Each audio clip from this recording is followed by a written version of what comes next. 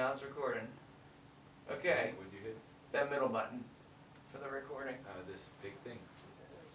This one right Oh, there. that one. That one right there. Yeah, I think we're good. All right.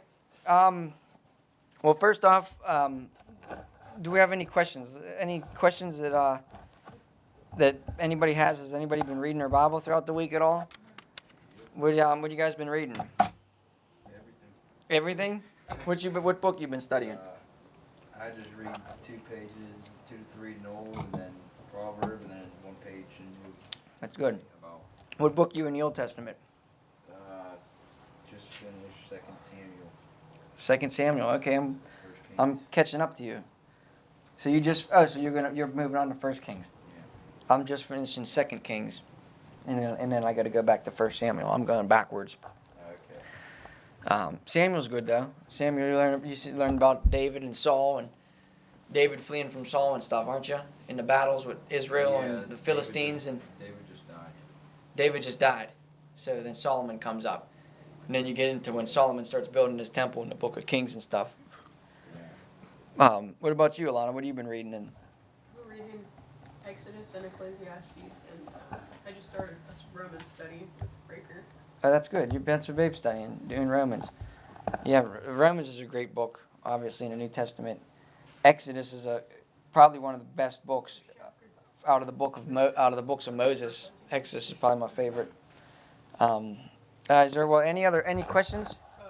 I mean, it's not on the books that I'm reading, but how should I balance, since I'm going to be working pretty much full time? Mm-hmm. How should I balance How should you balance being everything? able to read? Well, number one, I would definitely make a schedule if you're a person that writes things down. And like John Paul has been doing, you have to make it a habit. You have to somehow make it a habit to at least get regardless of what you're doing, whether you're doing it, do you have a break while you work? No break. I don't think so. Okay. Well, so then you're only working how many hours in a day? 7. So you're working 7 hours and they don't give you no break. That's I thought that's illegal. No, because I'm over 16. They don't have to give me a break. What? Yeah, if you're 16, they have to give you a break. That's crazy. So, the whole time You will get slow times though, yeah, To where- that's probably what it is. It's to where you're not doing much. Do you have earpods or anything? yeah. I would probably have an earpod in too, and you could listen to the audio or something. But regardless, the first thing you do when you wake up should be, let me at least read my daily proverb, and then literally it only takes, if you're reading you're reading 3 actual pages, so you're technically reading 6, right? 5, it depends what it works out to, but 5 to 6. 5 to 6 actual pages. You're talking Five, front and back, 1 page, 2 page. chapters. Oh, so chapters. Yeah, 5 to 6 chapters. Well, that's good because Yeah. sometimes that ends up being 10 pages at least. No, 5 at most chapters. Okay, 5 at most chapters. That's what I'm trying to do. Yeah. That's what I'm trying to do. But try at least to get your reading in. Because it's been hard to try and find a balance between trying to read and then also trying to read other books outside of that, even for school and then also school and then now work and then sometimes I like to do art and stuff and I don't know. Well, then you gotta think about, well, what's your priority? What's the most important there to where you can't compromise on?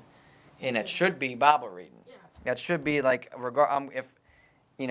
I'm getting ideas for artwork and things, or of course homework too. Well, yeah. That's a big one. That takes up, I don't know, probably 4 or 5 hours.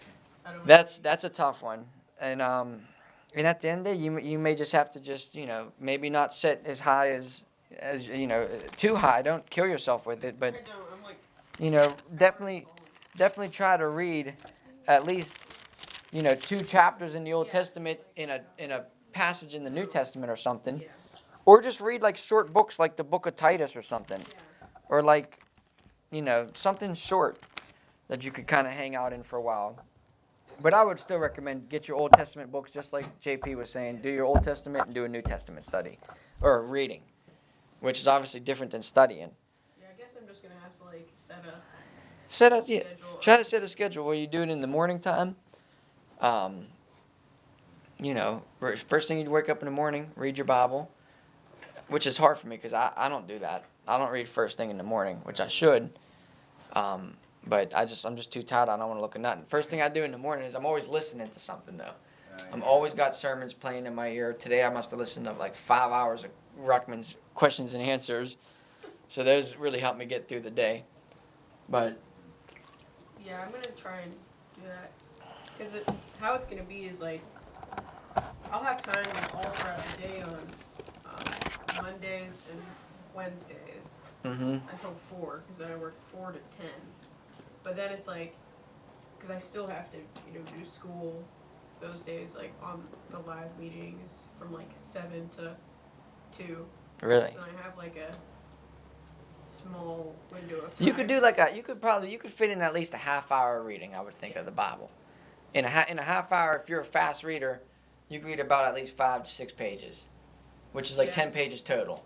Because what I tried to do, I was like, okay, I'm gonna wake up at like 5, and that was working for a little bit. But then by the time it was like 4 o'clock, I was like Drained. dead You're like, tired, right. like, And then on top of studying and using that physical, Yeah. One thing to do physical labor, but then to come home into like labor, it's called labor in word and doctrine. You actually labor.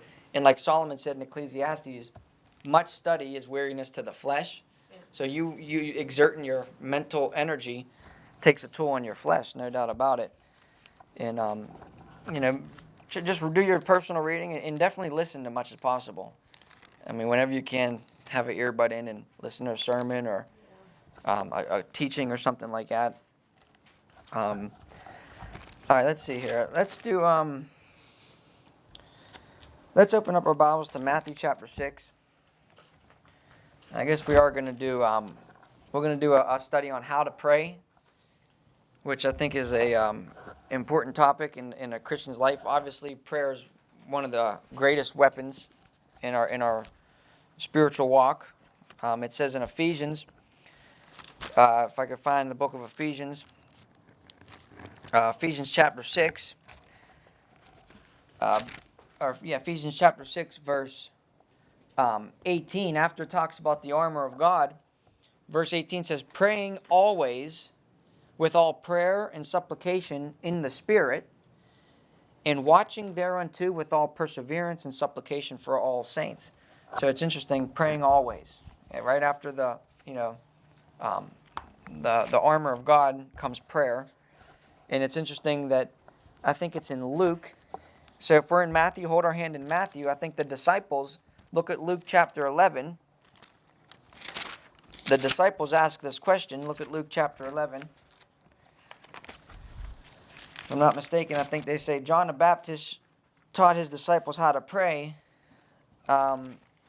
Lord, teach us how to pray. Many people, they call this the Lord's Prayer. Yeah, look what it says. Look at Luke chapter 11, verse 1. It says, and it came to pass that as he was praying in a certain place. Now, I always think that's cool too, because the Lord does talk about in this passage your prayer closet.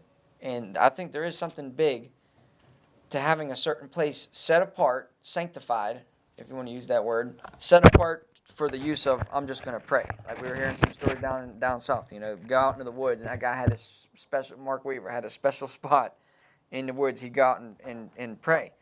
I think that's something that's lacking in our Christian life is we don't have a certain spot to set apart and pray. I think that's a big deal of even why coming to, a little room like this to do our Bible studies and our fellowship is our focus should be strictly on, this thing. It's good to be social. It's good to catch up with one another and things like that. But, doesn't Paul just says with eating and drinking, don't you have a house to eat and drink in? Well, there's times for where we go out at home and have our good time, but it's a good thing to have a certain place. Like when the disciples would meet, they met at a certain place. And Paul was preaching a sermon in a building in Acts chapter 17 when Eutychus fell out the window because Paul was long preaching all night. They were in the upper chamber of the room. So there was a certain place where they would listen to preaching, certain place they'd do their studies, their fellowship together.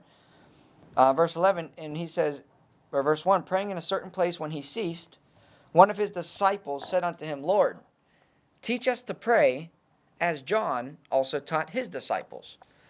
Okay, so then Well, come back to 11. Come back to Matthew 11. I'm going to read it out. Actually, we can read it from here. We can read it from Luke. Same thing. And he said unto them, when ye pray, say, Our Father, which art in heaven, hallowed be thy name. Thy kingdom come, thy will be done, as heaven, so in earth. Give us day by day our daily bread, and forgive us our sins. For we also forgive every one that is indebted to us. And lead us not into temptation, but deliver us from evil. And he said unto them, which of you shall have a friend, and shall go unto him at midnight, and say unto him, Friend, lend me 3 loaves, for a friend of mine in his journey is come to me, and I have nothing set before him. And he from withal or within shall answer and say, Trouble me not, the door is now shut, and my children are with me in bed. I cannot rise and give thee. I say unto you, though he will not rise and give him, because he is his friend, yet because of his importunity, he will rise and give him many as needed. See, that's why I want to stick in Matthew, because it actually ends there. Luke goes on. Go back to Matthew. Yeah, I wanted to stick in Matthew, actually. Matthew 9, which is similar. You've seen the prayer that he taught them how to pray, but I like to outline more in Matthew. Matthew chapter 6. Let's go back to Matthew chapter 6, verse 9. I'm going to read that again. You'll see the wording's a little bit different, though. Matthew 6:9 says, After this manner, therefore pray ye. So this is what's interesting. This is what I think I like about this passage here. Is one thing we have to get down, we're dispensational, okay? We clearly see that there's divisions in the Bible. Clearly. There has to be. Rightly dividing the word of truth, or else there's a bunch of contradictions. But don't let dispensationalism stop you from getting a blessing in other parts of the Bible. Okay? You always have to understand the 3 applications of Scripture is doctrinal, devotional, and historical/prophetical, okay? So don't just let dispensationalism, I'm just stuck in the Pauline epistle, so that's, all I can get. And I think that's where the devil, gets people. There's always extremes with things, and we're told to rightly divide. And, there is a group of people, I never ran into one before, but the hyper-dispensationalists will pretty much tell you that, just read Paul, just read Paul, just read Paul. To the point where you start thinking, this is doctrinally to the nation of Israel. This is doctrinally talking about this gets postponed, and this is doctrinally to the tribulation where they're going to be praying for the Lord's kingdom to come back. Well, yeah, we understand that, but try to think of a practical thing that we can get out of this. Is he's actually given us an illustration on how to pray here. So if we look at this, we could break this thing down here. After this manner. Now he don't say just repeat this prayer all the time like the Catholics do. That's another thing. Our Father which art in heaven, hallowed be thy name, the kingdom come, will be done. If you're a Catholic, you'd say that thing over and over again and pray the rosaries and stuff. He didn't say that. So after this manner, you see what I'm saying? He's giving you an outline on how we should pray. After this manner, therefore, pray ye, okay, Our Father, which art in heaven. Now, hallowed be thy name. Hallowed, that means set apart, okay? Hallow. To consecrate, to set apart for holy or religious use. That's the word hallow. Now it's interesting, Halloween. They're setting it apart for the Day of the Dead. And we're not told to honor nothing like God. Hallow. It's hallowed be thy name. And another good thing on modern Bibles, they take out our Father and they just put Father. Well, that our Father is telling you whose Father it is. It's the Father of a Jewish nation, which is Jehovah. Our Father. He's not our Father until we become adopted. Okay, that's the blessed doctrine of adoption. We're talking about that with Zoe's parents are going to adopt children. Well, thank God that we get adopted into the family of God by faith in Jesus Christ. It talks about that in the book of Galatians. We'll study that on Sunday, talking about how we are the seed of Abraham. We get adopted into the family of God. So our Father here doctrinally is talking about God the Father to the nation of Israel, not a Gentile. But let's try to apply it for us Christians. So our Father, which art in heaven, they take that out in modern translations. So now you're praying to a father. Well, who else is a father in the Bible? The father, the devil. The Lord said, ye are of your father the devil, and the lust of your father you shall do. He was a murderer at the beginning and abode not in the truth, and there's no truth in him. So that's a big deal. Obviously, the King James Bible has it right. Our Father, which art in heaven, hallowed be thy name. Then he goes on and says, I'm going to just read it and then we'll break it down again. Thy kingdom come, thy will be done in earth as it is in heaven. Now, at the end of the day, we're not praying, obviously, for his kingdom to come right now. Because we know dispensationally speaking that obviously that, the rapture has to happen. Okay, the rapture has to happen first. And the devil's kingdom has to happen. And Armageddon comes, and then he sets up his kingdom. So that's why doctrinally this prayer is going to get prayed again. Like right around here, because thy kingdom come, thy will be done. The Jews literally, we have to be praying, give us this day our daily bread. And God's going to feed them with bread. He's going to change the rocks to bread. And he's going to feed them with manna again, like he did back in the wilderness way back over here. Who read that in the Old Testament? Is anybody familiar with that? Yeah. Where God fed the Israelites with bread in the wilderness and quail by the night. He'd make that stuff fall down from sky. So he's going to do that again in the tribulation. So it's interesting how the Jews are going to have to be really praying, give us this day our daily bread. And remember it says in the book of Revelation chapter 12, if we look at that real quick, Revelation chapter 12. Now we'll hop into the tribulation. I'll just tell you the doctrinal meaning behind this prayer here. Revelation chapter 12, that's page 1657. Revelation chapter 12. I'm going to look, here it is. Revelation 12:14. And to the woman, that's Israel, were given 2 wings of a great eagle, that she might fly into the wilderness. The Bible's like a big circle, just like how the Jews fled into the wilderness from Egypt, that she might fly into the wilderness into her place where she is nourished. So God's going to feed them in this place. And you get into a deeper study, they're going to get fed in Sela Petra. In that city, it's called the City in the Rock. And if you look it up on Google, it's literally like a little city in the rock. And I was thinking what you said, babe, when, aren't they going to have that place like staked out? Like, aren't they just going to shoot a missile at this place? Like, if they know they're going to flee there? Who knows? God may have some divine protection around that place. But it is like, it's like right there, this little city in the rock. Like, they're not going to know, like, they're all hiding out there.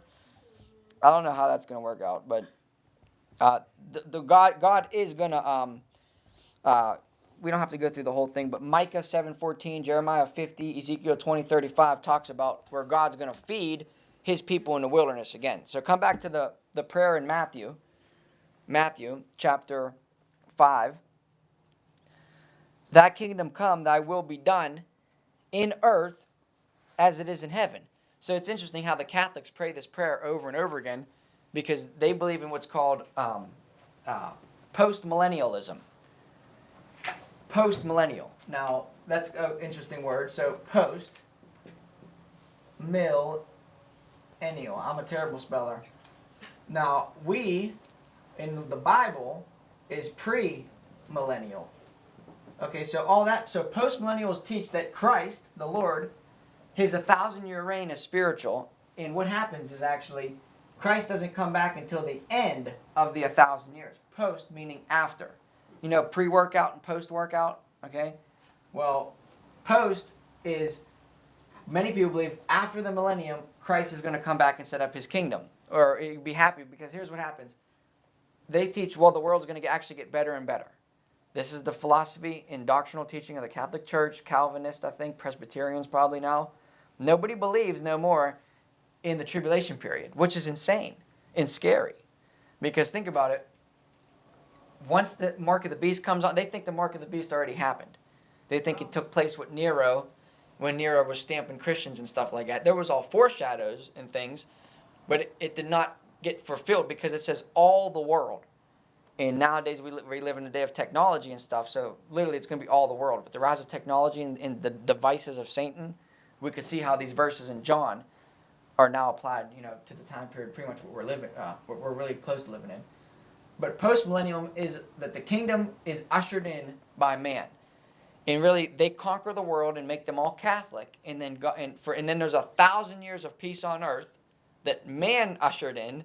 And then Christ comes back and they hit the final judgment, and Christ is happy that everybody got converted or something like that because they take the commission serious. Go out and preach the gospel and stuff like that. They think that they're just going to proselyte everybody on the face of the earth, and then Christ is going to be real happy. They fulfilled the commission, and then Christ is going to come back. But that's not the case. we believe in premillennialism, which means literally Christ comes back before the 1,000 years, that's what the Bible teaches in the book of Revelation. The Holy Spirit says it like 5 times, 1,000 years, 1,000 years, 1,000 years, and Christ is reigning there. There's nothing spiritual about that. It's a literal 1,000-year reign. So, back to that prayer, thy kingdom come, thy will be done in earth as it is in heaven. So that's another thing would be called the kingdom of heaven. Is literally going to be on earth. So then they say, give us this day our daily bread, and forgive us our debts as we forgive our debtors, and lead us not into temptation, but deliver us from evil. For thine is the kingdom, and the power, and the glory, forever. Amen. Now, once again, modern Bibles, they take out the clause, for thine is the kingdom, and power, and glory, forever. Amen. Why would they take something like that out? That's a pretty significant part of that prayer right there. Now, you know what? And then he actually says, now let's go back up a little bit. So he gives us an outline on how to pray, which we'll still break it down and go through. But I want to go show you the opposite here. Look at Matthew chapter 6. Matthew chapter 6, verse 1. I don't know if you guys have this in red. John Paul, did you underline things in red in your Bible? I have this, so yeah. Okay, so you're doing your underlining process too? That's good to do, at least to get to know when the Lord Jesus Christ is talking. So Matthew 6, verse 1 says, take heed that ye do not your alms before men, to be seen of them, otherwise ye have no reward of your Father which is in heaven. That's a big one. It was real big on social media a couple years back where everybody was like filming. They're like, going out and filming, getting this homeless guy and getting him cleaned up, getting him a fresh cut, and bringing all this stuff and filming it and recording it, and getting like big off of their deeds that they do to be seen of men. Now that's not what what we're supposed to do, to be seen of them. Otherwise, look what he says. If you're doing that before men to be seen of them, otherwise ye have no reward of your Father which is in heaven. Therefore, when thou doest thine alms, do not sound a trumpet before thee. Like, hey, look at me, check me out over here, or anything like that. As the hypocrites do in the synagogues and in the streets, that they may have glory of men. Verily I say unto you, they have their reward. And sometimes a reward isn't always good in the Bible. If you do a word study on reward, the Lord says, I will reward the wicked. Well, he's not going to give them a good, pleasant reward, but reward them is pretty much according to their works. So he's going to pay them back type of thing.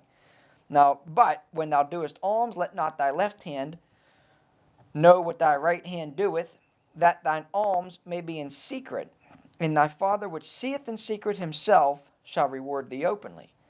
Now here's what we're talking about prayer. And when thou prayest, thou shalt not be as the hypocrites are. So now he's telling you a hypocritical prayer life, okay? What the hypocrites are, for they love to pray standing in the synagogues and in the corners of the streets, that they may be seen of men. Verily I say unto you, they have the reward. Now hold your hand here and come to 1 Timothy. Now you have to have a balance on this thing here, okay? You have to have a balance on this thing. So the Lord's saying, because we pray in church, okay? Now synagogue, obviously that's talking to the Jews, for they pray standing in the synagogues. Well, we pray standing in the churches too. Now, in the corner of the streets, that would be like me, like walking through, like, Shop and Save or something like that, and just stopping at like 3 o'clock, like some of the Muslims do, laying out their prayer rug and getting down on the floor like this for a couple minutes and saying, "Oh Lord, bless God, I love you so much, Lord. There's not greater than you, Lord," and just start making a big scene in the middle of Shop and Save or something. So. When I worked at Domino's, Uh-huh. they were all Muslim. Right. And it would be like Friday, and I'd be trying to it's like our most busy time. Mm-hmm. And all of a sudden, it's like 6 o'clock, our most busy time, and now Right. they gotta go pray. Right, yeah, right. I hear that from a lot of Muslims. And I'm like picking up the phone, all the phones. That's trying to funny you pick say all the that. pizzas. I was like, I never heard guys. of that. I heard that from a couple other people saying that worked with Muslims. I think it was Derek. He says, "Yeah, bro, I work with them. And It's terrible. every time we get busy, You know, All of a we're sudden looking they around. They got- got, you know, we're taking calls and stuff, and they're out praying in their office with the door locked or Yeah. something like that. I would go in the back and they'd all have like their rugs laid out, like Right. doing the thing. I'm like, Right. Come So on. you have to definitely use some wisdom with that. Now, Yeah. when I hold your hand in Matthew, but look what Paul says in 1 Timothy. 1 Timothy 2:8. 1 Timothy 2:8. Paul says, "I will therefore that men pray everywhere, lifting up holy hands, without wrath and doubting." So obviously, your motive of prayer is to be, you know, be without wrath, be without, you know, vengeance. Now I understand that there could be some instances where, you know, what do they call that? Imprecatory prayers, where you're praying for vengeance to be poured out on the ungodly and stuff like that. But you got to watch out for that. You got to have use some discernment with that, because, you know, that could be something bitter. You know, it should be to, you know, pray for God's will to be done with them, and then throw some conditional clauses. If they continue to rebel, Lord, do something to them to shake them up to where they come to you. But watch out. You know, Paul says pray without wrath and without doubting. But Paul did say pray everywhere. So obviously we can pray in the store. We could pray, but don't make an open show of things. So like literally, like, you know, I'll get the weirdest thing. Like I was praying for this little kid I seen at the bus stop today at work. You know, Lord bless that kid, bless him, bless his day today, allow him to have a good day today. You know, just keep him protected. I seen him standing there with his little mask on. I felt kind of bad for him. So man, these kids are in like slavery. He had there with his little backpack on. Look, the kid's like this big. Looked like he was in like, you know, like junior high school, but he was like this tall though, like one of those kids. And I was praying for him, but you know, don't make like big thing. Like, an open show of things and go overboard to be seen by people. So use wisdom on that. But you obviously could pray anywhere and everywhere. I usually pray in the car. In the car, yeah, that's a good one. Pray before you're, you know, in the morning. I think that's one of the best things to do. Like you read in the Old Testament, I think it was Joshua, he rose up early in the morning. Daniel even too. Rise up early in the morning, and first thing you should want to talk to before you talk to anybody, that's a good habit to start, is talk to God. You know, I'm not a morning person at all. But the moment that I wake up in the morning, you open up your eyes, just thank you, Lord. Thank the Lord for giving me breath again. Thank the Lord for saving my soul. And right in the morning, here's another good thing, is to confess your sins in the morning too. A lot of times I do it at nighttime. But Lord, you know, cleanse me, you know, any wicked, dirty dream that I might have had. Cleanse me, Lord, so that I'm, you know, I'm pure for the rest of the day, or else I get chastised the rest of the day. A 2x4 might knock me in the head or something like that. I don't know. But getting a good habit of confessing your sins in the morning too. I think that'd be a good little key for us. And the first person we want to talk to in the morning should be our Lord. Yeah. Even if we're crabby and we're not morning people, let's talk to the Lord first. Now, Matthew chapter 6, verse 5. "And when thou prayest, thou shalt not be as the hypocrites are, for they love to pray, standing in the synagogues and in the corners of the streets, that they may be seen of men." So that's the motive. He defines for you the motive. You know, there's nothing wrong with hitting the streets and asking people, hey, you know, can I pray for you? You know, and there's nothing wrong with standing in churches and saying, you know, John Paul, stand up and lead us in prayer or something like that. You know, there's things to be done in order, but not just obviously, you know, you just stand up in the middle and just start interrupting the preacher or something and saying, you know, I'm going to just take this time to pray or something and do some long, exhaustive, you know, prayer. A lot of the best prayers in the Bible that the Lord answered real quick were very short, simple, 3-word prayers, and the Lord would attend to those things. "And when thou prayest, thou shalt not pray as the hypocrites are, for they love to pray standing in the synagogues and in the corners of the streets, that they may be seen of men. Verily I say unto you, they have their reward. But thou, when thou prayest, enter into thy closet, and when thou hast shut the door," I'd highlight that and underline that. When thou hast shut the door. Many people, we walk into our prayer closet, so to say, wherever it may be, and we don't shut the door. We got distractions coming in our heads. We got just other thoughts coming into our heads. A big one, I think, is the phones. Shut the phone off. Shut the phone off. That's a big one. That's an open door to where the devil will come in. You got bing, bing, ding, ding, ring, all these notifications and stuff going on, and just distractions. I like how the Lord said, when thou enterest into that closet, shut thy door. It's a good, it's a private time. Now imagine this. Imagine, especially I'll use an example. Me and Babe, we're married now, and I'm going to say to her, she's talking to me or something like that, and we're trying to have a conversation, and I'm over here texting and saying, and I'm not really listening. I'm not devoting my full 100% attention to her, and I'm sitting over there, okay, and I'm texting while I'm trying to listen to you. You weren't like that. Nobody would like that. How do you think our Heavenly Father feels? Yeah, Lord, one moment, let me get this text over here. In the middle of prayer. Oh Lord, thank you so much for blessing me today. Lord, you've been so good to me. And one moment, Lord, I gotta text this person back. Yeah. And you're in and out with him like that. Like, there's been so many times know? where I'm, like, reading my Bible, and then I'm, like, start thinking about, like, school or something, and I'm like, okay, let me just check it really quick and see, like, if I have any assignments to Right. do. That's what happens to me, too. Yeah. It happens to me when I'm in my prayer time.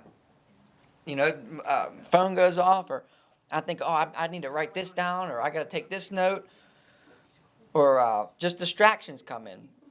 So obviously, if we're interrupting people when we're in our conversation, a good, genuine conversation is we have our 100% attention at that time. Okay, we're devoted to that person talking. Whereas think about when we're with God, we should devote 100% of our attention to Him. So when thou prayest, enter into thy closet. Now the closet definition is a small room or apartment, any room for privacy.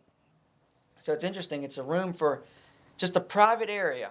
Sometimes that's good. There's nothing, like a lot of times you'll find, if we really do a deep study on prayer, you'll find that the Lord went up to pray or went out to pray, or it was isolated. And a lot of times, obviously, in a busy world that we live in, we're working with people, co-workers, and I don't know how social everybody is and all, but there's just a lot of people in the world. Sometimes it's good to just get out and just be with God. There's nothing, nothing greater than fellowship and just one-on-one with our Creator and Savior. Nothing better than that. So obviously, it's a private time with you and the Lord, and it should be a priority in our lives. And it's an element that that good Christians throughout the time, they always had their private time. I studied old Ruckman. He would go out and just walk around the building. Peacock, I remember him saying a couple times, that old preacher, we'd have him preach, and we'd be saying, where's the preacher at? Where's he at? Where is he at? Ruckman's walking around in the woods around the building, and then Peacock would go out and find him and say, you got to preach in like a half hour. And Ruckman would just say, yeah, I know. Yeah, I know. And he said, well, what are you doing? He said, I'm praying. And then Ruckman says, sing a couple more songs or something. Sing a couple more songs. Let me go out here. And then finally Peacock got it. He got to get prayed up. He put that as a priority. I got to finish my time with the Lord one-on-one before you go out and you're just in a big social gathering. Always pray. So, but when thou prayest, enter into thy closet, a private area, something private or something.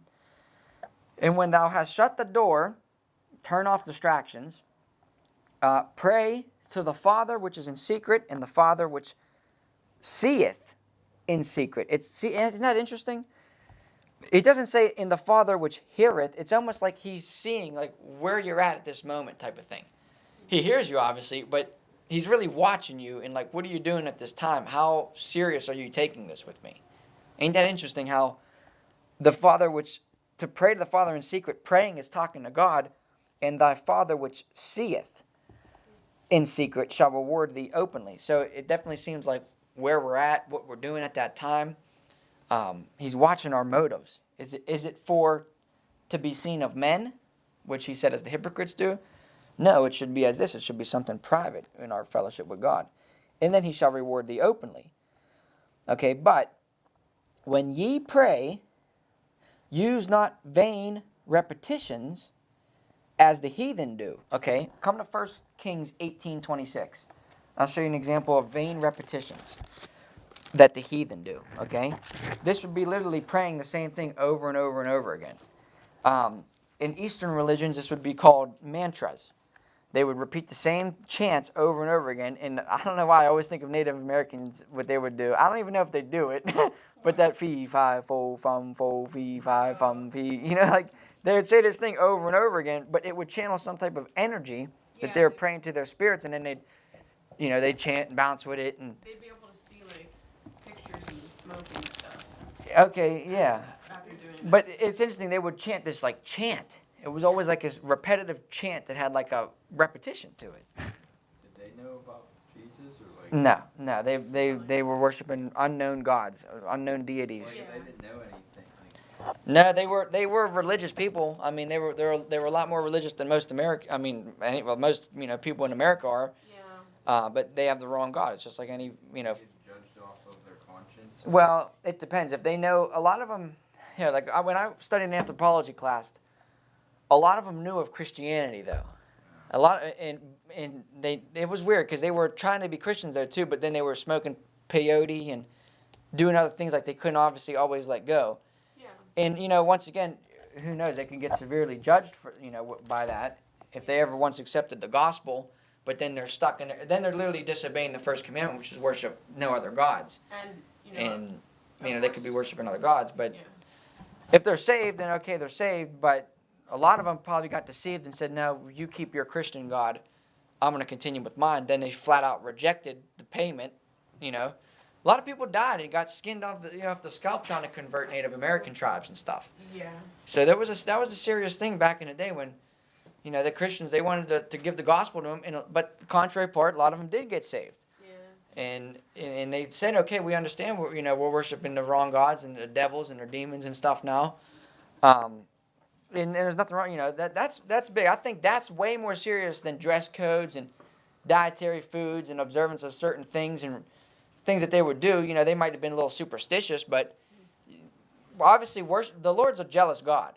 And if you say you're a Christian, and then I go turn my back and I go commit adultery on the Lord and go fornicate with Baal or Ashtoreth or some other false god, the Lord's definitely going to hold that over you and judge you, whether he, I don't know, kills you.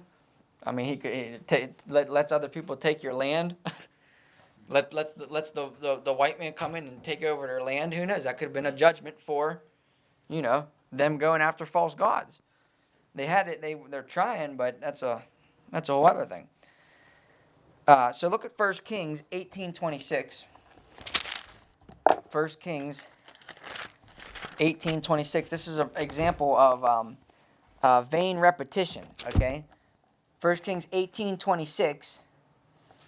And they took the bullock. Now this is the great showdown between Elijah and the prophets, or the prophets of Baal. Okay, and Elijah said to the Baalites, bring 50 of your Baalites up on the mountaintop. I'll meet you up there.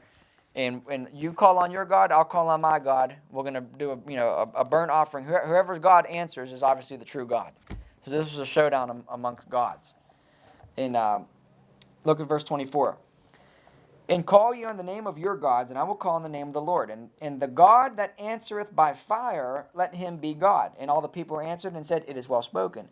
And Elijah said unto the prophets of Baal, Choose you one bullock for yourselves, and dress it first, for ye are many, and call on the name of your gods, but put no fire under it. And they took the bullock which was given them, and they dressed it, and called on the name of Baal from morning even until noon, saying, O Baal, hear us. They said that from morning to noon. O Baal, hear us. O Baal, hear us. Imagine that. That's vain repetition. But there was no voice, nor any that answered, and they leaped upon the altar which was made. They broke down that altar. They were so angry and frustrated. So Elijah literally had to build that thing back up too. And it's funny, look at verse 27. It came at noon that Elijah mocked them and said, Cry aloud, for he is a God. Listen to sarcastic tone. Either he is talking, or he is pursuing, or he is in a journey, or peradventure he sleepeth. It must be awakened. He's ripping on another God. There's nothing wrong with ripping on other religions at the end of the day. That's something that you got to watch out. You obviously use some wisdom with that. If you're obviously trying to win a Muslim or win a Jew over, at best case, it's not good to obviously right away attack their belief right away. Although, it's tempting to say, well, your Prophet Muhammad was a pedophile and he was just committing necromancy with his buddy's aunt and stuff like that, and even the Catholics and things. You got to use some wisdom with dealing with those people. Now, come back to Matthew, chapter 6, verse 7. That's just an example of vain repetitions, and the Catholics obviously do that to this day. they pray the rosaries. And they literally do the rosaries over and over and over again.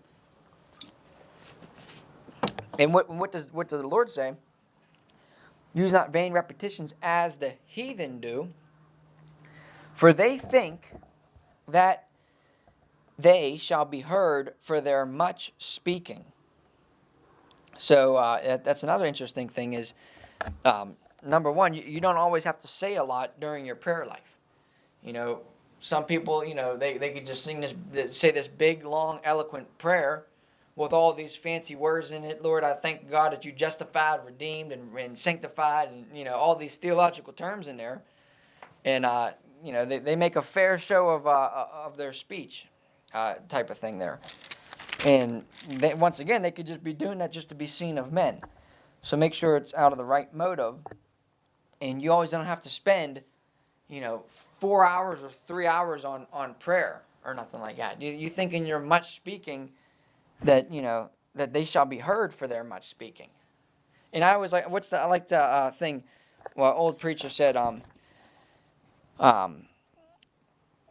what's he say here? Hold on. He says, yeah, you might not pray long, but you better not go long without praying. Think about that. You might not pray long. Okay, I'm not going to spend 4 hours a day praying or 3 hours a day praying, but you better not go long without praying. So it's always good to just talk to the Lord throughout your day. You know, talk to Him. You're carrying John Paul, you're carrying a tree or something, or you're getting ready to dig his ditch. Lord, you know, Lord, I thank you. Lord, help me. Give me some strength, Lord, you know. Or just tell the Lord, Lord, you're good today, you know, regardless of whatever you're putting me through. And Lord, keep me safe. I'm saying that one a lot too. Yeah, I've been like me too. You know, Lord, just keep me safe out here, Lord. Something could fall and smack me on my head or something. Or That's what happened with I got the thing on my eye. you got the black eye, yeah. Dolly. Oh, it could have been worse. It would have went right in my eye. Oh, That would have been bad. yeah. What happened there? The dolly, I treat on. I pull it down or I slide it off the truck. Mm-hmm. And the shovel started falling on this side. I should have let it go. And I went to try to grab it, and the dolly fell, hit the ground, flipped up, and the handle smacked me right there. You was bleeding, weren't you? Were you? No, I wasn't bleeding. Oh wow, that's good. It would hurt. Oh, that's But, bad. I mean, it went, it went away after. That's bad. Hurts now. It's pretty cool. It's.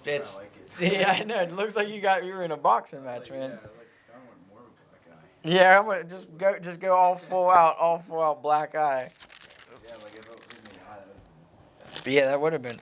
Well, thank the Lord, you know, it didn't hit you in the eye like that. But I like that saying is, you know, you may not pray long, but you better not go long without praying. So make it a habit, obviously. And here's the thing, your relationship with the Lord got to be a dialogue, not a monologue. Monotheistic mono, we believe in one God. A monologue is just a one-way conversation. That's not how it's supposed to be. A dialogue is you having a dialogue among two people.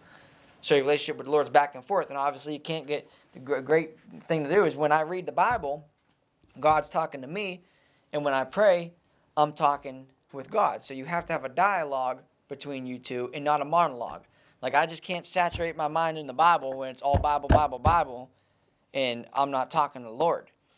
And same thing, I can't just be praying, and I'm not reading my Bible. So obviously find a good balance between the two with that. So back to Matthew chapter 6. Matthew chapter 6, verse 7. So Alana, the thing is there at verse 7 is, for they think that they shall be heard for their much speaking. So I'd write this down, Alana, is you may not pray long, but you better not go long without praying. So you may not pray 4 hours a day, but you better not go a long time like, man, Lord, it's been like 4 hours since I talked to you. Or you know what I'm saying? Yeah. You may not pray 4 hours, but you better not go with 4 hours without saying something to the Lord. That's a good relationship. What kind of relationship, you know, people don't want to talk to each other or anything like that. And our foremost relationship that we got to focus on amongst all is our relationship with our God. So we got to talk to Him, and remember what we talked about earlier is you better devote 100% of our attention to Him during that time.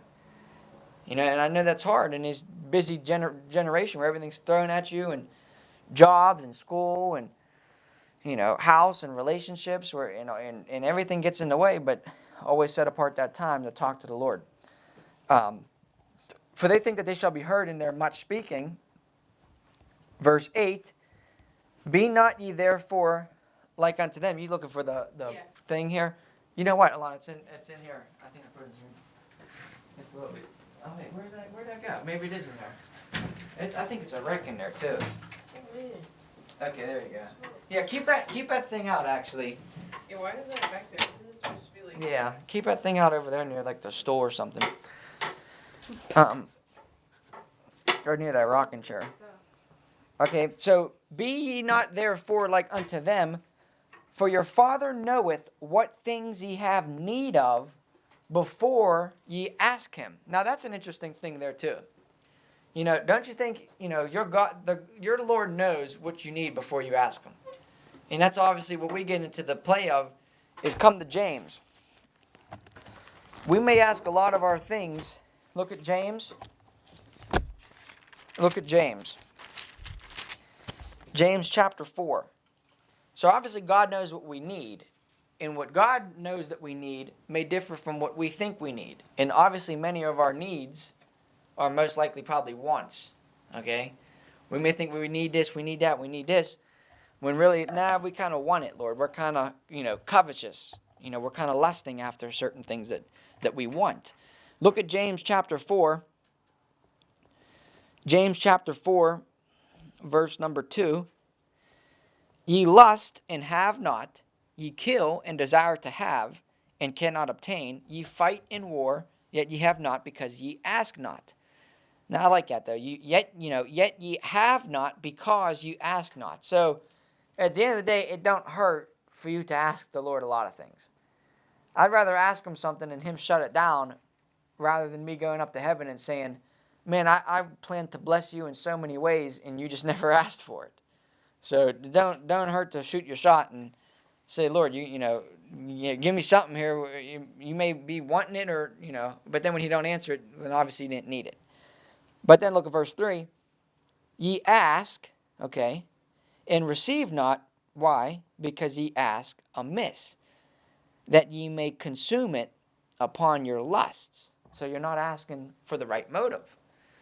Once again, you're asking that you may consume it upon your lusts. It's interesting. Ye adulterers and adulteress. Now, next thing you know, first thing comes to our head with lust is usually sexual things, but that's not always the case. Lusting is just coveting after worldly things too. Ye adulterers and adulteress, know ye not that the friendship of the world is enmity with God? There's a division, there's a difference, there's a disagreement. Whosoever therefore will be a friend of the world is the enemy of God. So the good thing is, don't be friends with the enemy. You're gonna, you can't have 1 foot in the world, 1 foot, trying to be a Christian. We're told definitely to stick out from the world, not be of the world at all. Now come back to Matthew. So the point is, though, the Lord said, the Lord said, He knows the things that you need before you ask Him. So He obviously, He knows what you need before you ask Him. But asking it ain't gonna hurt. But if you're asking something and you're asking it to consume upon your lusts, you're not probably gonna receive it. Okay, so now He says after this, now He tells them, once He told them what not to do. Now this is always a good principle factor here, is you never just give people big list of roles. And I always think that's kind of, even with preaching and stuff, is, okay, you're telling people how to battle certain sins, but you got to fill the void in with something. A big one is pornography and lustful thoughts. Is people always talk about the negative thing, it's bad, it warps your brain, it rewires your brain. Well, then you better give me something, obviously, to help me with that. Not just to give me all these negatives, you shouldn't do this, you shouldn't do that, you shouldn't do this. But you better tell me what to do, obviously. And you say, well, not to look at it and things. Well, you better have other, a big thing for that is obviously, going outside, working, being with people, getting yourself outside of the 4 walls and stuff, socializing and things. But it's interesting how the Lord always will give you what not to do, and then He tells you what to do. And a good illustration is obviously like a dentist. He drills out a cavity. He don't just drill that thing out and leave a big hole there. He obviously has to fill the void. So Anything that you say, don't do this, don't do that, well, you have to fill that void with something. And it's good to know what not to do, which he told you about, and then now he's going to tell you, okay, verse 9, after this manner, therefore, pray ye. Okay, first thing first, our Father, which art in heaven, hallowed be thy name. So it's interesting is the number one thing I would write down is first thing in our prayer is that we should worship the Lord. We should worship the Lord. And just talking about just, Lord, I'm just grateful for what you've done for me. Lord, I thank you for who you are. Lord, your promises are sure. I could stand on the promises of what your word says. Claim a lot of the verses that he speaks of. Just magnify the Lord. Just tell him how good and how great he is. Boast about him. Just talk about him. Tell him. That's a good thing in relationships, is it not? To compliment one another. Tell them how much you love them. Tell them how how beautiful they are. Tell them how great they are. Tell them how thankful you are for what they've been doing for you and things. God wants to hear that from you. And a lot of things that lacks in the Christian's prayer life. We think worship, a big thing that got messed up in the charismatic churches is, they think that worshiping is some big experience show. I feel like this, I'm in the feeling of worship and stuff. We got the smoke coming and the light shows and the right music and stuff. Man, I know people went back when I was listening to hip hop and rap music. If you study music, that gives off a certain sensation. As the studies out, is it has a sensation just like sex. Music comes out. One of my buddies talked about that. What's up, brother? How you doing? How was work today, man? You made it. All right, so we're talking about prayer. We're talking about prayer. Appreciate it. Can I keep this here at the church? Nah, you give back. I have to give it back to you? No, I got more. You sure you got more at home? Yeah, bro. I got like 4 of those. Really? Yeah. Oh, you're the man, Derek. I appreciate that, man, because I need to get something to plug in the microphone here Yeah, you can have it. when this is done here. So I'm going to plug it in right here, and I'm going to have to plug this in somewhere, probably back there will probably be the best case. I appreciate that. All right, so look, Derek, we're in Matthew chapter 6, and we're talking about how to pray. So we're just starting off really, Matthew chapter 6, verse 9, just getting warmed up a little bit. Matthew chapter 6, verse 9, the first thing we have to learn how to do during our prayer, I want you to read this, Derek. Matthew chapter 6, verse 9. This is a famous passage. We probably all know it. But verse 9, he says, after this manner, therefore pray ye. So the Lord's going to say, look, I'm going to show you how to pray. Now that's what his disciples asked him, Lord, teach us how to pray. So this is a basic outline or an illustration for, let's practically apply it to us Christians on how we should pray. Number one, our Father, which art in heaven. That's why we always most of the time open up our prayers at 2. Dear Lord, Heavenly Father. We go right to the Father. Yeah, Heavenly Father. Father, we thank you. Now look what it says though. Which art in heaven, hallowed be thy name. Now that word hallowed, which we talked about earlier, means to consecrate, to set apart for holy or religious use. Hallowed. That means it's something to be sacred. It's something to be reverenced, have respect for it. That this name that we're saying, when we call him Father. First thing we think about is, remember Halloween? Yeah. Well, Halloween, that first word in Halloween it's supposed to be some holy day of the dead, which that's pagan, that's false. Here's the correct way on what something hallowed is. It's something to be holy. So the first thing that us Christians got to get good at, and we should focus on this, is to worship God. In our prayers, we got to thank God for who worship him for his character. And what I was saying is, worship isn't just coming into, isn't a certain experience to where you feel, I got the goosebumps, or the music is just right. And what I was talking about earlier is, Joe Tavella always used to say, how Joey was real big with his music and stuff, making CDs and mixtapes and everything.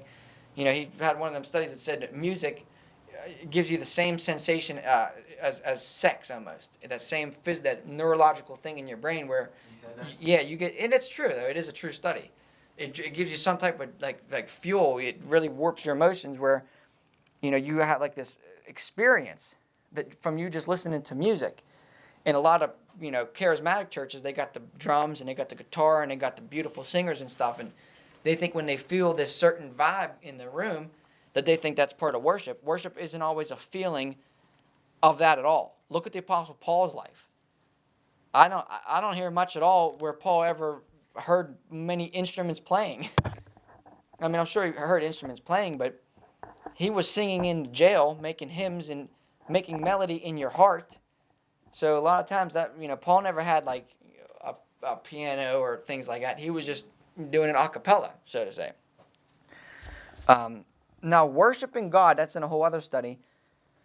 But first thing in our prayer, we got to worship God. You say, how do you worship God? You have to worship Him for who He is. How do you know who He is? You have to read His Word. You have to know God's character. Okay, He's all powerful. He's all knowing. He's omnipresent everywhere at one time. He's just. He's righteous. He's holy. Everything that He does is correct. We may not think it's correct. We're wrong. He's always right. We may not understand some things in the Bible, but at the end of the day, the Bible's always right and we're always wrong at the end of it. Not that, I'm right and I could change the Bible and stuff. So we have to get in the habit, obviously, of worshiping God and worshiping Him according to truth, okay? And worshiping to Him for His character. So you have to praise Him. And you have to, a good illustration of that is the book of Job.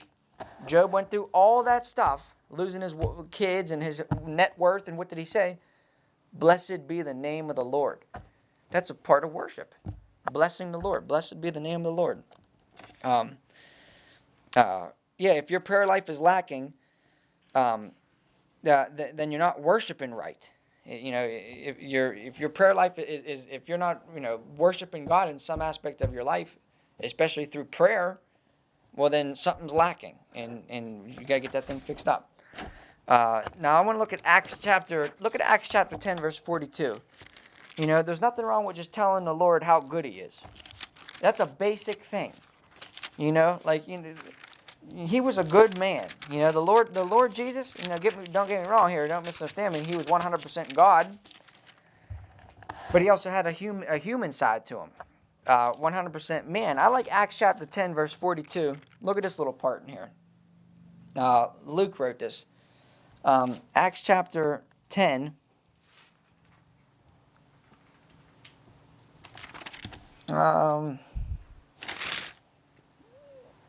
Acts chapter 10.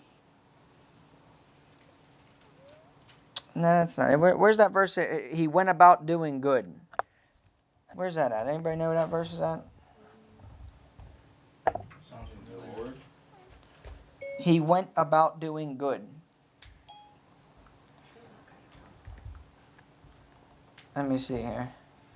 I gotta go to old Siri. Okay, it's Acts 10:38. Let me change that. Acts 10:38. I like this little fragment in here. Acts 10:38.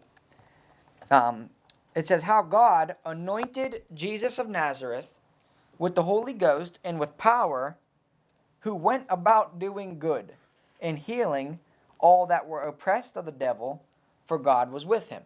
So that's a good thing. It says that who went about doing good. You just imagine how good of a guy that the Lord Jesus was. Just for Him to say everything that He did was good. He didn't do not one bad thing in His life. He never sinned a day in His life. So just praise God for Him just being good. That's something that we got to think of. Lord, You're always good. We thank You for being good. Now another one I want to look at. Go back to Matthew 6. And another part of that is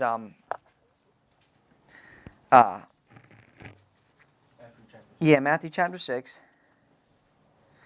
Now, the thing I have is, so when you go into prayer, instead of going right in and saying, I need this and I need that, why not just go to the Lord and say, I don't want to ask You for nothing, Lord. I just want to thank You for who You are. I just want to thank You for being good. I'm not going to start my prayer, Lord, I need this, and Lord, help me with this, and I'm always struggling with that. Just take time out the day to just thank God and to worship Him and tell Him He's good. He wants to hear that from you. That's part of His relationship. It's part of worshiping Him. And many people go to prayer and they're just demanding. They say, Lord, You do this for me now, type of thing. That's not it. Now Matthew chapter 6. Let's look at another part. Matthew chapter 6. Verse number 10. Now we kind of talked about that actually. Matthew chapter 6, verse 10. Thy kingdom come, thy will be done in earth as it is in heaven. So that's kind of tough to apply practically because thy kingdom come, this is obviously his earthly kingdom. We could kind of say spiritually, or we could kind of go make a reference to the kingdom of God, which is righteousness, peace, and joy in the Holy Spirit. So we can pray that, Lord, give us more of those attributes since we are in the kingdom of God. It's a spiritual kingdom. That's kind of tough to get anything practical out of it because it's literally talking about thy will be done in earth as it is in heaven. We could also go to, let's look at Timothy. Come to the book of Timothy. Because if we want to pray, because what did the Lord say too? You got to have a fine line with this too, or else you're just asking amiss. Look at 1 Timothy chapter 2. So if you want to pray about things in the world, remember what the Lord said. He said, I pray not for the world, but rather for those that are called out of the world. He prays for his Christian, prays for his brothers and sisters and stuff. But 1 Timothy, if we want to pray, like he says, thy will be done in earth. Okay, thy will be done in earth. Look at 1 Timothy chapter 2. Paul's writing, I exhort therefore that first all supplications, that's pretty much praying for the Lord to supply your needs. Not all the time your wants, but what you need. And really, what do we really need? Food, water, shelter. Those are the three necessities of life is what we need. Clothing. Food and, having food and raiment, therewith let us be content, Paul says. Having food and raiment, that's clothing. I exhort therefore that first of all supplications, that's Lord, supply us from my needs. Prayers, remember we talked about prayer, sometimes that could be just worshiping God. Just telling him how good he is. Read the book of Psalms. A lot of times David's praying to God in the book of Psalms, and he's just worshiping God. He's just praying. So prayer sometimes is just worshiping. Prayer could also mean asking. Intercessions. See that word intercessions? What's that mean? Anybody know what that means? Intercessions? For like people that don't pray or Right. are lost. Exactly. Praying for people. There's a lot of people out there that they never said a prayer in their life. So that's our job as Christians to intercede on their behalf and pray for what they may need. Obviously, first off, is we pray for their salvation, pray to get them saved. I think I just prayed for that little boy at the bus stop today. Lord, keep him safe. I let him have a good day today. I honestly don't remember if I prayed, Lord, get that kid saved or anything. I just said, Lord, have that kid look, I don't know, something about that kid. I had to say a prayer for him. Lord, save that kid's soul, Lord. I'll pray right now. Intercessions and giving of thanks. Okay, giving of thanks. That's part of our prayer life. Thanking the Lord. Be made for all men. Then look what he says, for kings and for all that are in authority. That's a tough one to obey. Because, right now, a lot of people, we're not happy we got Joe Biden in the office and stuff. Well, that at the end of the day, that's the will of the Lord, let it be done. And there's a reason why, he's in the office and things. And I listened to that, John Paul, you probably listened to it, that Robert Militello video about Donald Trump. That was a big one. And I was like, you know what, that makes sense. Is a lot of the Christians, obviously we know about this, elevated Trump to a level of like Godhead type thing. They were looking for him as Savior, draining the swamp and everything. When really, he never, what it says in the book of Psalms, or Proverbs, I think, is righteousness exalteth a nation. That's what brings up a nation. Not the economy and the trading supply and Wall Street and all these things and border security. That's maybe all good stuff. But really what exalts a nation is righteousness. And, and then he made that good point where, Trump didn't really have a righteous life, so he couldn't really stress that in his campaign because his testimony was kind of wrecked a little bit. Yeah. It made me so disappointed when I was seeing the stuff of him, people were flying flags of Trump, and Jesus holding hands. I know. Look, there was all this mixture of, I studied this for, I don't know, a whole semester in that secular school in Penn State about this Christian nation type of thing. And, the Christianity has no part really in the government. I mean, it's good to have Christian officials elected, no doubt about it, 100%. I'd rather have a Christian official in there than a Muslim or a Buddhist or a Taoist or whatever. But, when you start having, because you're going to compromise. You're going to compromise. Now you got to think about who in the world would elect an official that states, look, in a couple of years, the Antichrist is going to rule the world here. There's going to get a global government that vaccines the mark of the beast leading up to it. You're going to start compromising on your beliefs. That's why it's tough to have a government position while being a true, actual Bible-believing Christian. It's not really, Robert Miltello said it even better. He said too, what else did he say? He said, at the end of the day, nothing really changed. Like, I still went out and told people about Jesus or something. I still had that freedom and Yeah. stuff like that. Besides, Because he was in politics for a little bit. Yeah. Remember him saying that? In New York or something. Mm-hmm. He said nothing, his day-to-day life really didn't change. Yeah. Freedoms were still there. Right. Right. So at my job, every day that I went in this week just to like fill out paperwork and stuff, Mhm. she's been like, "Oh, well, in the back they can give you the vaccine for free since you work here. Mm-hmm. Are you gonna get it?" And I came in like 4 times this week, and she's like, "Do you want to get it? Do you want to get it? Really? Do you wanna get it?" She's like, "We all have it," and I'm like, "I don't know." Oh God! Don't take it. You don't need it. You already had COVID. Yeah. The vaccine. Did you watch that link I sent you? Look at that link. The COVID form. All these deaths from 40 years old to 20 years old to 60 years old. Now think about this. Is it all coincidence that a 40-year-old dies a couple days later after receiving a vaccine? I mean, seriously, look at that before they take it off. It'll make you think twice. And that vaccine don't even help you from all the strains of COVID that's always mutating. What's the point of getting it? I'm not gonna inject something in my body. Yeah, I wouldn't get it That- because I did a client. Mm-hmm. She works for the group home. Mhm. She's working from home. Mm-hmm. She's a nurse. Mm-hmm. And she said they got all the vaccines, but they still got COVID. See? And those that they didn't. What is it? Like them vaccines have to go through We're gonna experiment. Testing. testing. They didn't Right. go through a testing. They just do it. They're just giving it to people. And look, people, you're like guinea pigs. We're like, yeah, let's test it on you animals and see what happens to you. And I wouldn't do it. I mean, that at the end of the day, it's your body. But exactly, I sent the group message a link that you guys should all watch. When did you send it? Oh, I'll send it again. A while ago. I'll send it again, and I want you guys to look at it and read these articles. Yeah, because she's like. Not all this is coincidence where they just die after receiving this vaccine. I mean, Yeah, because she keeps saying it like every time I'm like. hi, do you want the vaccine? Yeah, Probably because smiling Friday, at you and she's stuff. Like, they got the pharmacy in the back. She's like, Yeah. "Oh yeah, we can just give you the vaccine." You just Well, have think to of have that your big. mom." Think of that witch that I Yeah. just showed you today, saying that. Yeah, and the thing is like, I know like my grandma got the vaccine because obviously she's a nurse, Mm-hmm. and so I know like, because she's like super like liberal, Mm-hmm. so I know that whenever like what's that called? Oh, the antibodies from COVID. When that's over, she's gonna be like, "Well, you gotta get your vaccine now." And I'm gonna be like, I don't think I want to get it. And then it's gonna be like a whole thing, I don't know. Just tell. Look, I mean that's the thing is just say I'm not getting it. I'm not getting it. That's the end of the conversation. I don't have to say. You know what Jesus said?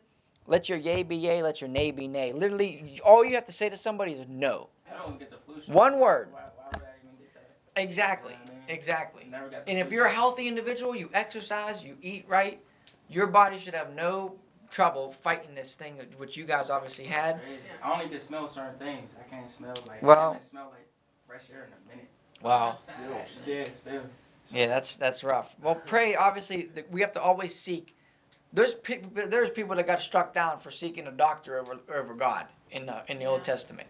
Now, I understand. You gotta have a balance on that too. But obviously, number one is not all doctors are wicked, but always seek God first as our physician and say, Lord, I believe you could heal me from this COVID. Let's just do God after doctor. That's exactly it. And God's our protection. He's our vaccine, so to say, that's inside of us, isn't he not? The Bible says Christ in you, the hope of glory. So Christ is in you. Why do we need to put all these chemicals and pharmaceuticals in us when we have Christ in us? Huh? To die is the gain at the end of the day. And if the Lord, if the Lord wants to take you out, he'll take you out. And obviously, like I say, not to be stupid, not to go out your way to get it or nothing, and just breathe in people's COVID fumes or something. Right, but he will smote you down if it comes down to it. And if don't, but once again, don't be stupid. Obviously, wash your hands. It should be basic common sense. Yeah. If you feel comfortable wearing a mask, wear a mask, whatever. But as far as putting something inside of my body, look, I got Christ in me, and I believe that that the power of God should protect me from that stuff. And that might be old school and backwards or whatever, but I would much rather believe in God than to put something crazy like that next thing you know, I get paralyzed. Read those cases in there, man. From Johnson & Johnson. I mean, there's some scary things. I'm gonna be at work and they're all gonna be dropping like flies. That's gonna be scary. Alana's gonna look around, she's dropping, she's hitting the ground. They're all Look, quitting work. Quitting work. Right. That's scary. So come back to Matthew. Well, but did you see that's something that we could do? We could pray in earth. Obviously, is praying for those that are in charge.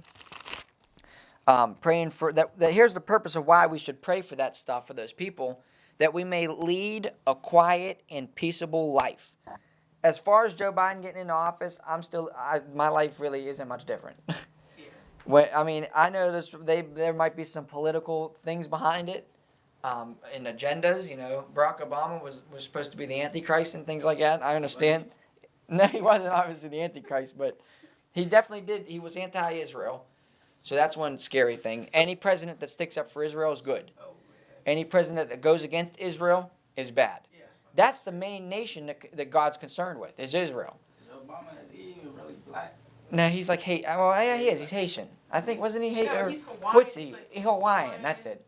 And He is African he's though. like- He is he's like African. half. Muslim or is he Christian? He was both. Yeah. He did both. He Muslim I read and then he was about Christian. He claims to be. Because Jordan's family was like, you hear that he's Muslim? And I was like, Well, listen.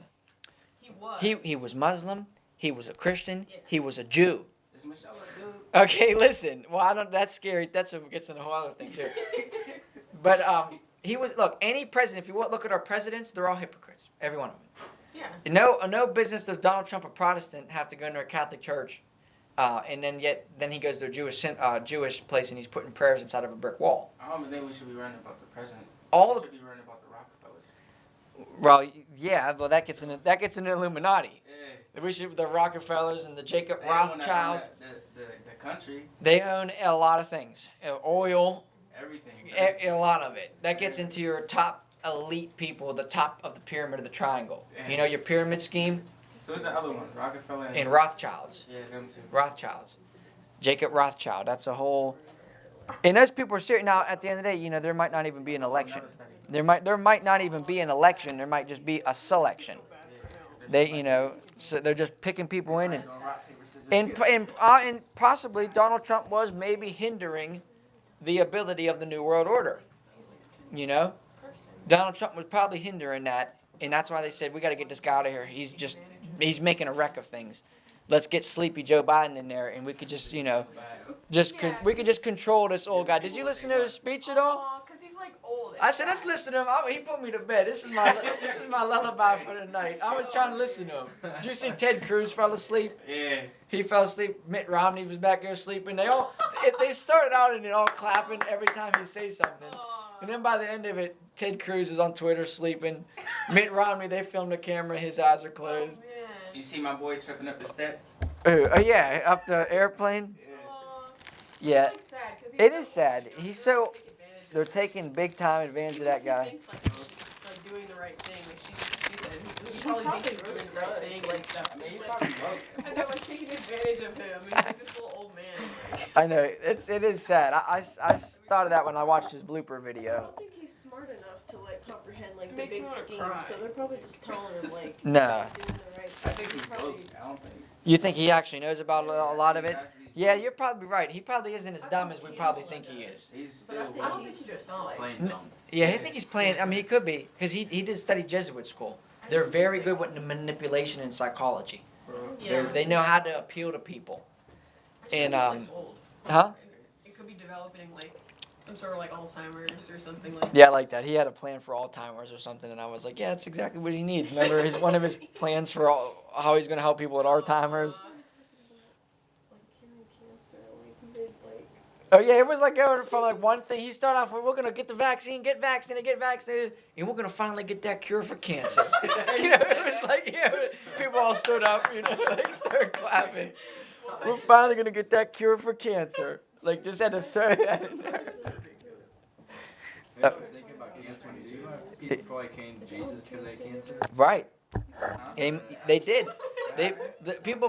Jesus probably healed people of cancer with all those infirmities that they had. Or got saved because they had cancer or something. Or that too. How God uses cancer to get people. Yeah, they're about to die, so they are. They could. That's a good point. I was thinking of back in his day when he was healing people, probably from cancers back in. Now come back to Matthew 6. So, if we looked at verse 10, after this therefore pray ye, remember, number 1, our Father which art in heaven. So that's obviously to worship God for who he is. Hallowed be thy name. Worship him because he's holy. Worship him. That's the first outline of the prayer, is to worship God. Number 2, okay, thy kingdom come. We could spiritually apply that and talk about the kingdom of God, which we know doctrinally this is the kingdom of heaven. They're praying for this kingdom to come and set up his kingdom on earth. But we know obviously the devil has to set up his kingdom first. But if we practically apply that to the Pauline epistles, we could pray for God's will to be done in earth right now, which is that we may live a peaceful and quiet life at the end of the day. You know, there's nothing better than that. At least in America, we still got our freedoms and liberties and stuff. So that's good, because at the end of the day, that could be taken away from us. Next thing you know, that's the whole goal right now, is to go to socialism. And all socialism is distributing the wealth of others and giving it to people. So we have to work, and the money that we make at work, well, we got to give a lot of it to the government so they decide what to do with our money. And what do? They're the middleman. What does the middleman always do? They pocket money. They probably cheat out a lot of people from that. And remember, Nazi Germany was the National Socialistic Party of Germany. That's so crazy. I just Socialist. read an essay about this. Of socialism? Yeah. So that's a basic idea. When you hear the word socialism, all you think about is, it sounds like it's a good thing. Oh, free this. I'm going to give free college education to everybody. Free this, free that. That's not always, it's not free. It's coming from somewhere, and it's coming from the working class. And it's not stimulating people to go to work. And you're getting rid of the work ethic, because why are people going to go back to work when they can sit on their butts and just get paid out governmental checks? That's going to kill the economy. Look what it did in Venezuela. You know, they turned out socialist. It was maybe good for 1 or 2 years. 15 years later, it's bankrupt, dead broke. They can't even turn on the transformer when their power grid's down. So, Because it has no value. because there's no value. Zimbabwe, they printed out $1 million bill because they were thinking this was going to, stimulate their economy. It just crashed it. It just killed it, because the value of the dollar bill. Let's raise minimum wage. It sounds good, don't it? Yeah. What's that going to do for the middle class? We're not going to get a raise. We're going to stick at $15 an hour. My private company boss can't afford to raise us up to $25 an hour, and you're going to pay a more normal guy. Then what happens? Then you're going to raise the prices of everything. So they all got that thing figured out. It may sound good. It gets people stimulated, and it's like, really, it's going to take a shot at the middle class, to make the middle class the lower class, to make the lower class dependent on the government. That's the whole scheme of things. And socialism happens. Then what happens after socialism? It's communism. That's the next step. So, the whole thing, it starts out as a republic. The laws govern. Then a democracy. The people govern. Then an oligarchy. A select few people govern. Then a dictatorship. One person governs. So come back to Matthew 6. We're kind of getting off track here. Matthew chapter 6. All right, verse number 12. Here's a good one. Part of our prayer is forgive us our debts. And it says over there in Luke, forgive us of our trespasses. All right, now you want a good practical illustration with that? You come to 1 John. During our prayer, we have to fess up to God. And that's a good thing to say. We mess up all the time, and we know we mess up. But God wants us to know, obviously, do you fess up to me? When you mess up, you got to fess up and not try to justify it. And the least we can do is to go to God every day in and day out. Father, I'm messing up. Father, I'm messing up. Come back to 1 John. 1 John, the epistle of 1 John chapter 1. 1 John chapter 1. 1 John chapter 1, look at verse 4. Look at verse 4. This is a good one. 1 John 4, because this is part of our joy. You know, we live in a world of anxiety, in a world of depression, in a world of sadness, and all these things. But look at the reason why 1 John was written. "And these things write we unto you, that your joy may be full." The purpose of he's about to write all these things in this epistle is that your joy may be full. Not a teaspoon of it or half a cup of it, but a full cup of joy, a full thing of joy. "This is the message which we have heard of him and declare unto you that God is light." Now here's the point of the epistle of John, is to stay in fellowship. So when we confess our sins, look what it says in verse 6. "If we say that we have fellowship with him and walk in darkness, we lie and do not the truth." So this is the whole purpose, is you're saved, but you could be out of fellowship with God if we continue to walk in darkness. We lie and do not the truth, because we know the truth, we know what's right. And that's the whole sense of being out of fellowship with God.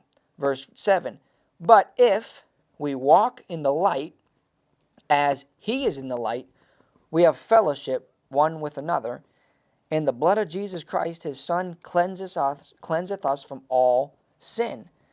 If we say that we have no sin, we deceive ourselves, and the truth is not in us." So obviously every Christian has sin inside of their flesh again.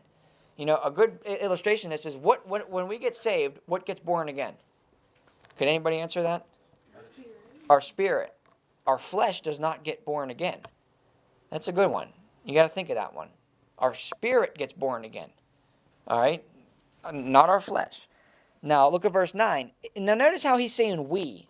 If you go through this epistle, I have highlighted we and us. He includes himself in all of this. So the Apostle John obviously has no sin, or obviously has sin in him.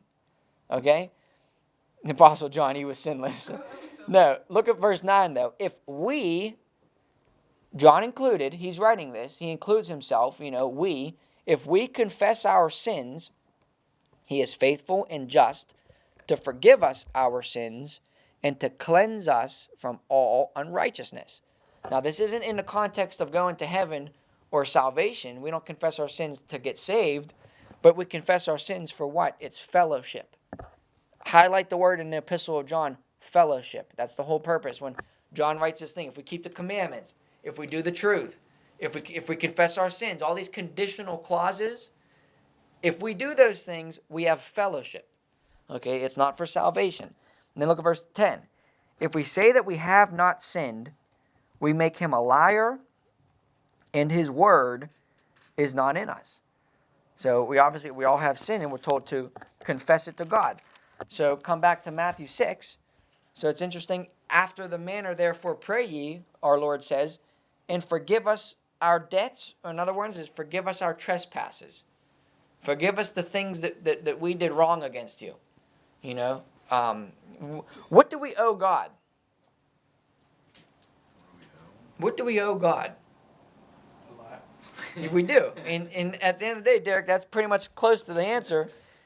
If you want a verse on it, though, it would be that ye present your bodies a living sacrifice, holy, acceptable unto God, which is your reasonable service. So we're almost like indebted to God once we get saved to do what's right and to present our bodies a living sacrifice, holy and acceptable unto God. So forgive us of our debts. Forgive us of all the things that we owe you, Lord, and that we just never pay you. We just never pay our dues. We're gonna be in debt forever.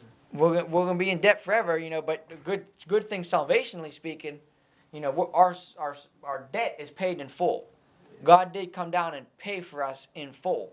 But when we talk about fellowship, we owe him a lot of things up there. You gotta get your credit score right. To where we got to try to get our credit score right and try to, we're on a borrowed line of credit here. Yeah. Borrowed life, every air that we breathe. Got some hard inquiries. Well, right. You think about that, though. Every air that we even breathe is because God gives it to us. He gives, and gives. We're so indebted to him. And sometimes, the least he wants us to do is to present your body a living sacrifice. This is your reasonable service. It's reasonable. I did all this for you. I expect some things back from a child of God. That's good stuff. So forgive us our debts. The next part, as we forgive our debtors. So the people that do wrong to us, that's Matthew 6, verse 12. Matthew 6:12. So forgive us of our debts as we forgive our debtors. So another part of our prayer life would be to, number one, not to hold grudges. I'll give you a verse on that.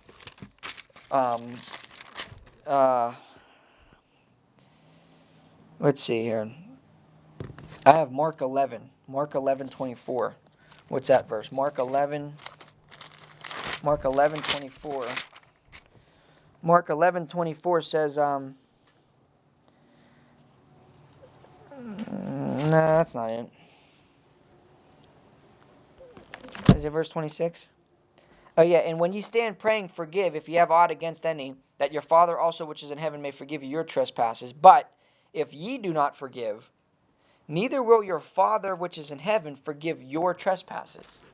So there's a thing of obviously having an unforgiving spirit when it comes to people. I don't know. I thank God that you in a good way. If anybody got any enemies or Like forgive others. forgive other people for what they did wrong to us. They might have wrecked our life, and many people say, well, you just don't know the whole story. You just don't know what they put me through and stuff like that. Well, listen, God did a lot for us. Okay, He went through a lot for us to forgive us, and we disobey Him all the time. The least we can do is forgive other people. We forgive one another for Christ's sake. Look at Ephesians, because He forgave us. Look at Ephesians. Yeah, it's in Ephesians 4. Ephesians 4, this is part of our prayer. We got to remember this. During our prayer, number one, we worship God. Okay? Number two would be, what would be number two? Number two is praying for, things on this earth that we may live a peaceful and quiet life and things. Forgive us of our debts. Okay? Confess our sins to Him. And also, forgive other people, even in our prayers. Tell it to the Lord. Look at Ephesians 4, even Ephesians 4, verse 32. It says, be ye kind one to another, tender-hearted, forgiving one another. Okay? Even as God, for Christ's sake, hath forgiven you. So that's saying, look, God forgave you, and you were ungodly, disobedient, reprobate, child of the devil. The least you can do is forgive one another. Now, you got to watch out there. We could forgive people, but that don't always mean we have to have fellowship with them. You could forgive them, and here's the thing: if you know you forgive them, is there's nothing bitter going on between you two. Or you should be on solid ground. You shouldn't lose no sleep over them. You shouldn't get stressed out or have anxiety over anybody like that. Because it kind of shows you that what's that verse says? Whatsoever things are bound in earth are bound in heaven. Whatsoever things are loosed in earth are loosed in heaven. So it sounds like one way or another, you're going to get things straightened out between people when you go to heaven, if they're saved. So it's best, but if you have a quarrel or a dispute with people or some type of disagreement with somebody, you don't forgive them here on earth, God's going to bring that up at the judgment seat and say, how come you didn't settle it? How come you didn't squash that with that person and forgive them? Now you got to give account. You may lose some rewards up in heaven. So, and whatsoever things are loosed here on earth, you have come to an agreement. God's not going to bring that up at the judgment seat. So there could be some things with there too. Now I skipped a verse. I skipped a big one. Verse number 11. Come back to Matthew 6:11. Remember, this is part of our prayer life. Now here's the other verses I wanted to give on forgiving.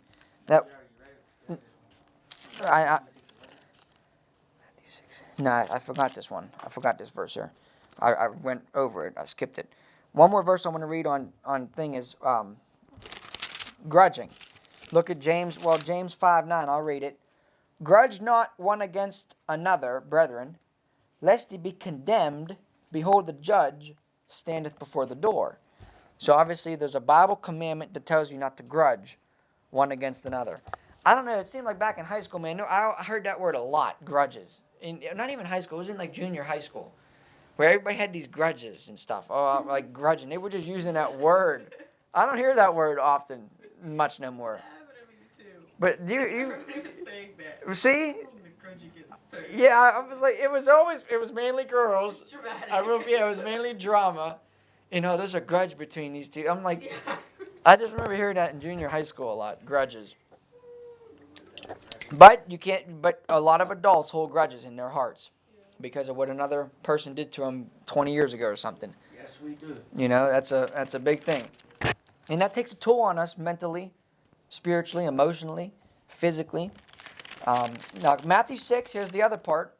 After the manner, therefore pray, and here's something that is a very convicting. If this doesn't convict you guys, well, then you guys got a cold heart. Okay, Matthew 6:11. Part of our prayer life is this: give us this day our daily bread. So we're literally told to pray to the Father to give us something to eat. When's the last time we actually prayed, Lord, feed me something today? We don't pray that in America. We got these big bellies, you know, and we're eating good over here. We work, we're putting on pounds and stuff. Now, this is a big one, you know, missionaries and stuff. One of the Indian missionaries, I forget who told the story, but he told them, you really know it's something when you go to America and you see that the poor people are fat. And it was a missionary from India. When our poor people, our people on welfare and food stamps, and you look at them and they're 50 to 100 pounds overweight. They're poor people. They're on income, governmental income, and yet they're overweight. And that's the poor class. And over in India, if a big, heavy person, a poor person in America was to walk around, they'd think that person was filthy, bloody rich. Really? Because anybody that's fat in other countries, they look at that as like, man, he's rich, man. Yeah, like if a fat person came from here to India, and they'd be like, oh, wow, he's like a king or something. trying to like hustle him. Yeah, they would, because they would think he has a lot. Yeah. So, but you have to think about that. This is the manner of praying is we should pray, Lord, help us to get us another meal for the day. We got to think about that. And we do live in a day and age where we don't have to actually say that, and that's something that God's going to judge us on because we're too comfortable with. We're too comfortable with we're spoiled. There's no other word for it, is America's spoiled. And I forget the verse in Ezekiel, but one of the sins of Sodom and Gomorrah wasn't just homosexuality, but it was because they had an abundance of things to where they said, I'm comfortable, I'm content now. We got enough food, we go down to the dollar store, everything's convenient. And God judged Sodom and Gomorrah also for that sin too, not only just for sodomy. So obviously he's going to judge America for that one day or another, one day coming soon. I'll look at another one. Okay, back to Matthew 6:11. Give us this day our daily bread. At least we could do, obviously, is thank the Lord for this food that we got. You know, thank Him for providing it for us. You know, you got to think. That always gets me is people that at least can't even thank the Lord because where did they get that food from? Think about that. Where did they get the food from? I mean, many people say, "Oh, I worked for it." You know, I work hard and stuff like that. Okay. But that didn't answer the question. Where did that food come from? Where did that material come from that tastes so good? That piece of food there, God made it.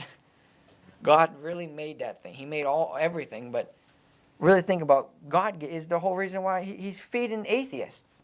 He's given breath to atheists. Talk about a good, merciful, long-suffering God. And at least we can do is obviously thank Him and thanking Him that we got food and to pray, Lord, give us this day our daily bread.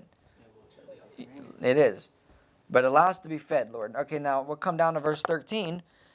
Okay, then he says, he ends it with, and lead us not into temptation, but deliver us from evil. Okay, now, lead us not into temptation. Now, if you remember the verse, it says, for God doth not tempt any man. I forget where that's at. Is that in James? For God, here it is. It's in James 1:13. So there's a thing in our prayer life to where we should say, Lord, lead us not into temptation. Look at verse James 1:12. Okay, James 1:12. Now, there is something that comes along with temptation, though, if you get the victory. A lot of the times we yield to the temptation and we fail. So when you say, blessed is the man endureth temptation, Mhm. when he is tried, he shall receive the crown of life, Mm-hmm. which the Lord had promised to them that love him. Right. So for people that love him, we'll get a special crown or something. Yes, but look what it says, though. Blessed is the man that endureth temptation. So you go through the temptation, and it's implied here that you get the victory over that temptation, which I'm going to show you another verse on. One of the big ways to get victory over temptations is how much do we love the Lord? Because if we love the Lord like we say we love him, then we're not going to yield to that temptation, and we're going to do what's pleasing to the Father because we want to love him. So that's part of it. And yes, at the end of the day, you will receive a crown of life, because you did not yield to that temptation. Look what verse 13 says right below it. Let no man say when he is tempted, I am tempted of God, for God cannot be tempted with evil. Neither tempteth he any man. So that's another kind of a big one too. Many people say, well, God puts me in these positions, to always try me and test me. And a lot of times you put yourself in those positions. But God cannot tempt any, neither tempteth he any man, but every man is tempted. Here's the answer. When he is drawn away of his own lust This is a good. and enticed. So think about that. Enticed. That word means to attract or to arouse by offering pleasure or to urge or to lead astray. That's what the word enticed means. So he says the reason men are tempted, every man is tempted when he is drawn away. Remember, the whole point of fellowship, that's why Paul says to stand. To stand. To stand. Now, think about that. How can you stand and yet be drawn away? You're getting pulled somewhere else. And that's the whole point of what we call backsliding, is you're getting pulled back. Something got you by the collar, something got you by a hook, a hook or something, whatever. But or by the ankles, something's pulling you. You're getting drawn away of his own lust and enticed. Then look at verse 15. Then when lust hath conceived, it bringeth forth sin. Now, it is a big interesting. When we conceive, conception, what's that? It's a baby. And conception's obviously through it's something sexual there. And when lust hath conceived, it bringeth forth sin. And sin, when it is finished, bringeth forth death. That should scare us and say, I don't want nothing to do with it. Do not err, my beloved brethren. Implying that a lot of the brethren, they err and they get led away. They get drawn away of their own lust. Now come to 1 Corinthians 10. 1 Corinthians 10, lead us not into temptation. Now a good one is to claim the promises that are in the Bible. Is that 1 Corinthians? 1 Corinthians chapter 10, verse 13. We actually memorize this verse. 1 Corinthians 10, 13. So we know that every man has his own lust that he's drawn away with. Okay? Now we have to come back to 1 Corinthians 10, 13. And this should be something that, when we pray to God, God deliver us from, lead us not into temptation. God obviously provided a way that we cannot be led into temptation, which is verse 13. There hath no temptation taken you, but such as is common to man. Meaning, mankind, through the scale, generally has all the same temptations. They usually want money, wealth, power, sexual things, materials. That's pretty much all of it. Money, wealth, power, and sex. Those are the three main things that dominate pretty much all. If you break it down biblically, the lust of the flesh, the lust of the eyes, and the pride of life. Those are the three sins that break down all category. Christ was tempted and tried in every point, yet without sin. We got to think about that. Well, how was Christ tempted and tried? He never had a wife. He never knew what it was like to have a kid and neglect his child or anything like that. But he was tempted and tried in every point of those aspects. Lust of the flesh, lust of the eyes, and the pride of life. Those are the three temptations that get man. Now, verse 13, there hath no temptation taken you, but such as is common to man. But God is faithful. That's a good way of worshiping him. He's faithful when we're not always faithful. God is faithful, who will not suffer you, that's allow you, will not suffer you to be tempted above that ye are able. Okay, so, but will, with the temptation. So here's what he does with these temptations. He'll use those temptations and also make a way to escape that ye may be able to bear it. There's always an